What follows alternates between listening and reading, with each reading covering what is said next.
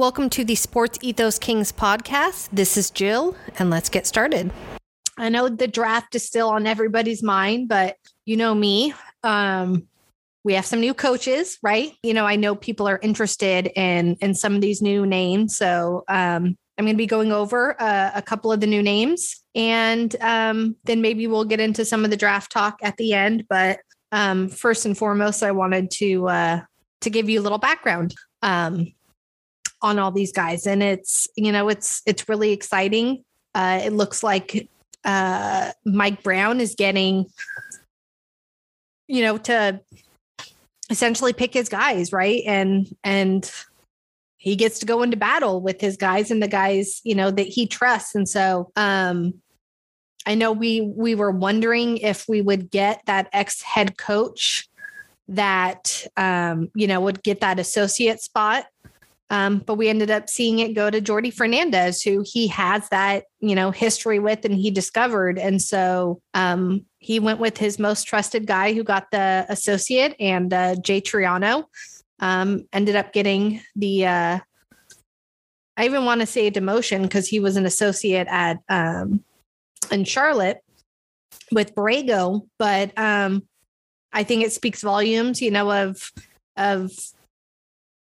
his, view of Mike Brown, that he's willing to come get this bench spot and it not be an associate. So it's a cool way that we got to see that play out. And I think when it comes to Jordi Fernandez, I think I might've mentioned this last episode, but for those that wanted that young and up and coming name, to be the head coach, well, you got that in Jordi. Like, instead of it being, the young head coach and the older associate, we got the opposite. We have, a little bit older of a coach and the young up and coming associate. So, I mean, either way, to me, it's exciting that we get, two of those guys essentially on staff. And, we're seeing more wins for the video coordinators out there. Both Jordi Fernandez and Luke Laux were coordinators. And so, Jordi Fernandez, again, we're seeing a player development background, associate video coordinator. Then Mike Brown had him go and be the assistant coach of the G League, where Jordi thought he was, essentially, it said when Mike told Jordi that he was sending him to the G League, that he thought, he didn't really want it, and that he was thinking it was, viewed as a step down. And Mike explained to him that he was giving him a head coaching opportunity, and felt like other teams would look at him differently if they saw that he could pull from that. And so he sent him as an assistant G League, and then he ended up becoming the G League coach. And so to me, we kept, liking that about some of these other, candidates and growing your people. Like, that's what Mike did with Jordi. And Jordi said he thanks Mike Brown so much because it got him that interview with the Cavs, right? The Cavs already loved him, but one thing that they did like was that, he showed that experience, as a G League head coach. And so, that's one of the things we liked about Darvin Ham, where he was an assistant so long, but he did have that G League head coaching experience. And so, when guys are going in for those interviews, I don't think people pay attention to how many coaches in the league actually ended up having some G League experience. So it's cool that it played out that way. And, it's interesting, something else that a former Cavs assistant GM said, who at the time Jordi was on staff during that 2016 championship. He said, whoever walks through that door, Fernandez can relate to them. He's either watched it, lived it, or seen it. That's why he's so valuable. He gives more than basketball. That's why I think our guys got so much better and people liked him so much. He could read people, and he knew when he had to get on them and when not to, and how to treat them and how to get the most out of them. Again, we love a coach that can get the most out of these guys. But another piece that I think that people don't, pay attention to, and I know it gets talked about now of, who, are we going to have holdovers and, coaches getting to, pick their own people. But it is common for at least, one person to stay around, because a lot of times, guys are still on contracts. but some of these guys can work with multiple people. Jordi Fernandez is one. He survived 5 head coaches and 3 general managers in his 7 seasons with the Cavs. 5 head coaches and 3 general managers. So, I know we want to have the discussions of, letting people pick their guys. And I think that's extremely important. But again, there's plenty of people out there where it's completely okay if they stay around. I mean, we're seeing that now, right? You're seeing Doug kind of stay around. He's not that Game of Thrones kind of guy. Jordi is not that Game of Thrones kind of guy. Rico Hines. He's been here since 2016. So he has lasted multiple head coaches. So if he ends up staying, it's not because, oh my God, he's being, forced on someone. A lot of these guys do have relationships with these guys already, and it's mutually agreed upon, and they're well respected, around these places. It's not like these are guys just being pulled off the street with no background. So, I thought that speaks volumes of what kind of Jordi is, that, again, he would last through 5 head coaches and 3 general managers, and still be talked about as someone that people love. Another thing that I think people don't know about Jordi is that when he was first hired with the Nuggets, he was a front of bench coach. Now, when David Adelman was hired on, it ended up moving Jordi to behind the bench. So they brought David Adelman on to work on the offense. And at that point, Wes Unseld was there doing the defense, and it pushed Jordi back. But something that Malone says is that, and he's very vocal about it. He said that Jordi didn't pout, didn't put his head down. He continued to work. He continued to learn. And Malone said it was probably the best season that Jordi had up to that point. And so, as almost kind of like a reward, Malone ended up giving him the summer league team to coach. And part of his job that next summer was to teach the Nugget style of play to those guys, spacing the floor, playing through their big men on offense, along with protecting the paint, defending the 3-point line. But he says that he relished his return to concocting his own practice structure and quickly blending players into a team, a flashback to his G League days. But again, kudos to Jordi. Here it seems like that happened to someone, you're going Game of Thrones on someone, right? Like that, but that's not Jordi's style. So I'm excited to see that. It said during one of the early sessions during that summer league that Jordi reviewed an offensive set and the proper defense to counter it. And he felt like it was an opportunity to subconsciously dip back into his sports psychology research about how a play's effectiveness can be determined by the team's behavioral patterns before the shot goes up. So you have a guy sitting on your bench now paying attention to teams' behavioral patterns and then trying to match plays to those teams' behavioral patterns. That's pretty badass. And then when Wes Unseld left for his Washington job, Jordi got bumped back up. He came back and was given the defensive duties, and now he's an associate here. So again, just things to appreciate about him is he's just a guy that does his job and people love him. So yeah. And you can say he has associate experience where he did that for the Nigeria national team with Mike Brown. He was an associate there. So that was cool. But next up, we have Jay Triano. And again, like we talked about Mike having an ex-coach on his staff. This is Jay. We thought, they might be able to grab I thought they might be able to grab one of the younger coaches from Borrego's staff. So to me, pulling Jay, who was an associate, and having him come over here as not an associate is a win in my book. Borrego says he leaned really heavily on Jay since he himself had no prior head coach experience at the time, and no one else on his coaching staff did either. And so we'll potentially see the same thing here, except for Mike Brown, obviously, who has it. But when it comes to the assistants, so far with the names, we're told Jay is the only one that has the head coaching experience. So One thing is he joined Terry Stotts on his staff in 2012 and played a big part of their offense. So the Blazers were actually a top 10 team in offensive rating in 3 of the 4 seasons that Jay was in charge there. Their only outlier was his first season where they actually finished 16. So it was still almost, the top half of the league. Terry Stotts goes on to say Jay's an outstanding coach.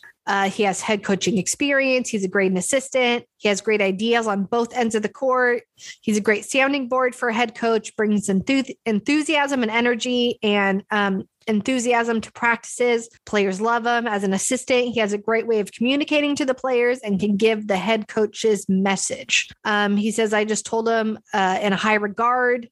And something that's interesting is Jay actually spearheaded incorporating analytics into the offense with the Cleaning the Glass founder, Ben Falk. And so for anyone that likes the Cleaning the Glass out there, Jay actually used it to help incorporate analytics into the Blazers offense at that time. And clearly it worked. It also says that he's partially responsible for the high scoring attacking offense that was the Hornets this last season, which finished 8th. So if you listen to my podcast previously, I've mentioned another podcast called Basketball Immersion. And they have a really cool YouTube channel and they have great videos from assistants all over the world. And they're like, anywhere from an hour to an hour and a half. And you have breakdowns from coaches. It's really cool. So Jay actually did one a year ago, and the title of it is Incorporating Analytics into Your Offense. Shocking. So he starts by saying during the pandemic, he wanted to do things to grow as a coach off the court. And so he got with fellow coaches from different leagues around the world, Aussie football, MLS, etc. And they got together and did kind of like Zoom calls with each other and use sessions of ways as them to grow as a head coach or as just a coach in general during the pandemic. So I thought that was really cool. And I mean, to me showed like foresight and initiative and continually wanting to get better. He then goes on to mention again that he contacted Ben Falk again.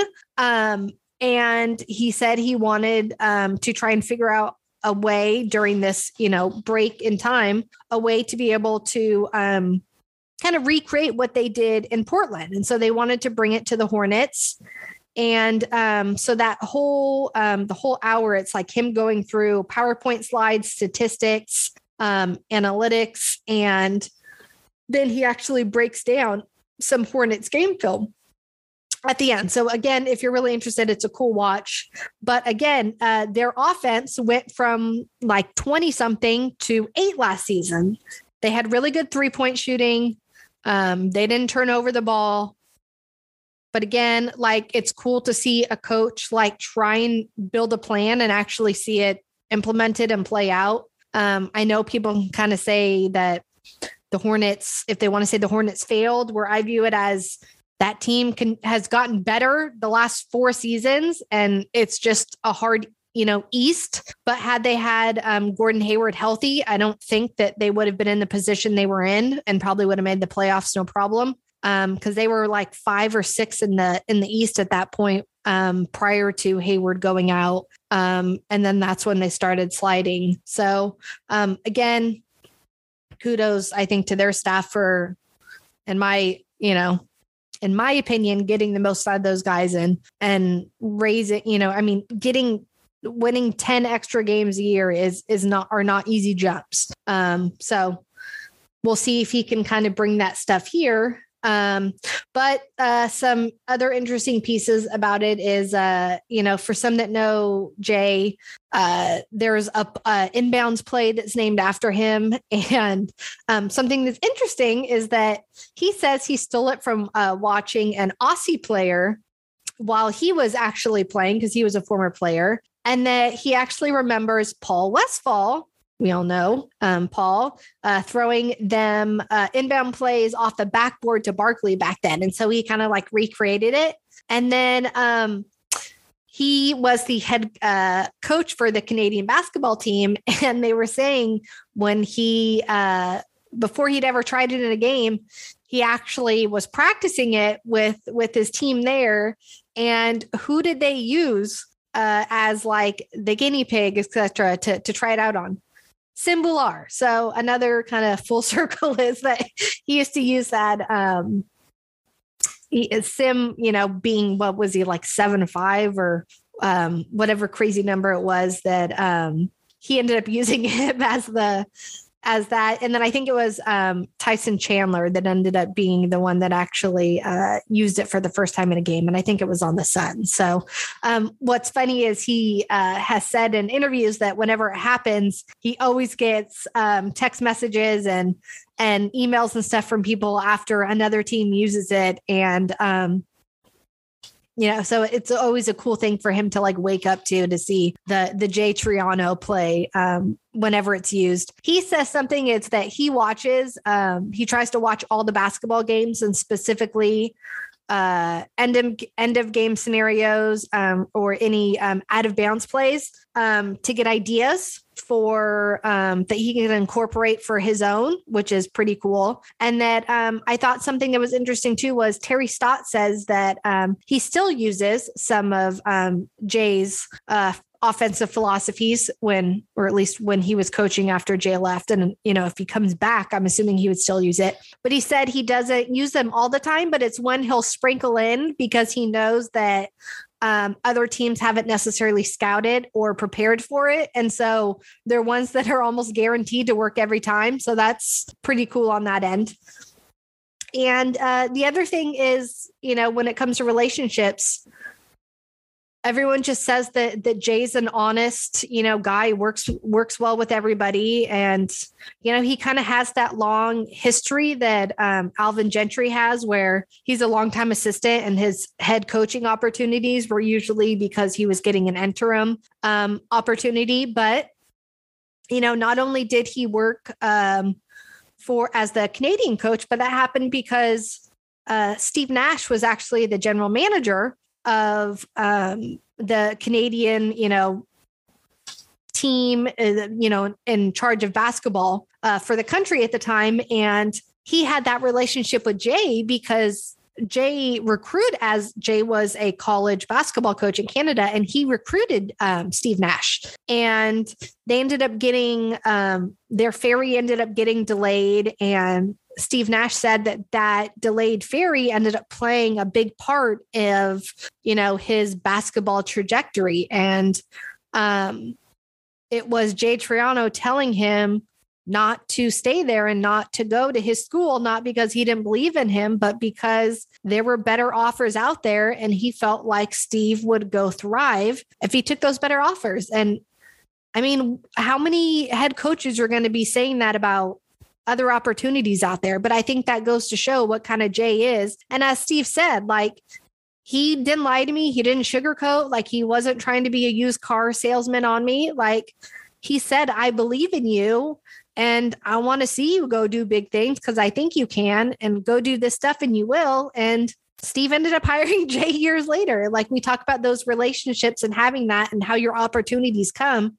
That's a perfect example. And not only did he just coach for Team Canada, but he has coached as an assistant for USA Basketball. So again, he has relationships there with players and coaches. And so it just seems like he's another guy that's extremely well respected and is successful as an assistant coach where he goes. And so that's, again, exciting things here. Now, Luke Laux, he he also was another ex-basketball player, like Jay. He did not make it to the league. He played overseas and came back. And then he joined the Warriors as an intern. And he says that Mike Brown took him Mike Brown took him under his wing. So we're seeing another guy that kind of Mike, viewed something in and brought him over and took him under his wing. And so again, another win for the video guys. He was a video intern and then was promoted to a two-way development coach. And then from there, it was as a development coach. And some guys under him are Jordan Poole, Juan Toscano Anderson, Damian Lee. But I think that's something we can say that the Warriors have been, doing well at in previous seasons, and that is developing their talent. And so, again, exciting here that they're clearly focusing on guys with development backgrounds. You have some guys that play off, that work in offense and defense and both. And so again, like I'm just excited about the names we're hearing. And then we've heard, it hasn't been confirmed by anybody, but we're hearing Doug Christie's back. But yeah, we'll go to say that it's exciting hearing some of these names. Again, like I'll say, nothing's a guarantee, but if I'm going to fail, at least fail doing it correctly. And so far I can say they're, hiring a staff like this. If it happens, that's how it's going to happen. And so, again, get the best guys you can. And if it doesn't work out, then, the chips fell where they may, but at least do it the right way. And the Kings seemingly, are doing it the right way. So it's exciting.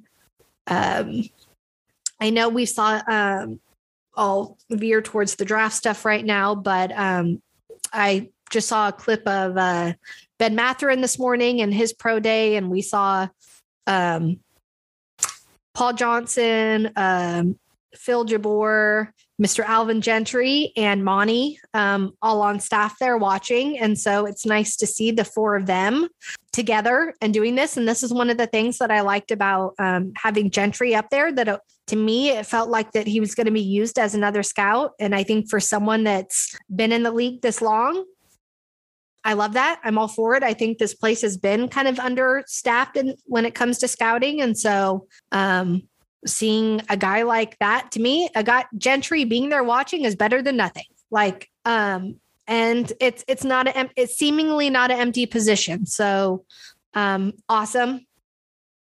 Again, we're hearing a lot of the same names right now. If it's going to be Jaden Ivey, Shaden Sharp, Keegan Murray, another name that we're hearing that's jumping right now into possibly the top 6 is Dyson Daniels. And Dyson's getting a lot of the Tyrese Halliburton, Chris Middleton comparisons. He was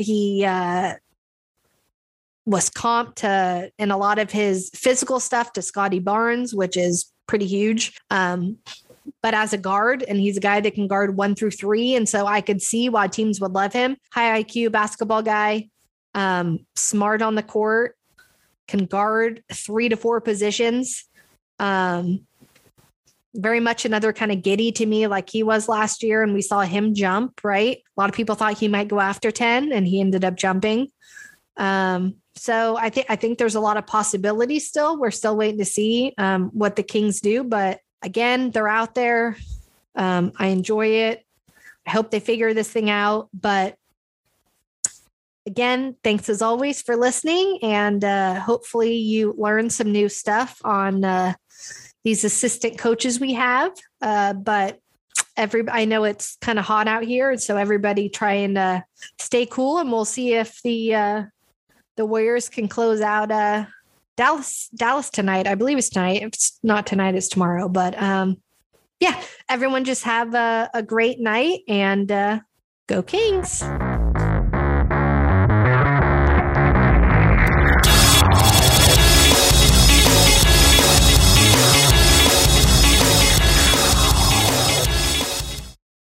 For the ones who work hard to ensure their crew can always go the extra mile, and the ones who get in early so everyone can go home on time, there's Grainger, offering professional-grade supplies backed by product experts so you can quickly and easily find what you need. Plus, you can count on access to a committed team ready to go the extra mile for you. Call, click Grainger.com, or just stop by. Grainger, for the ones who get it done.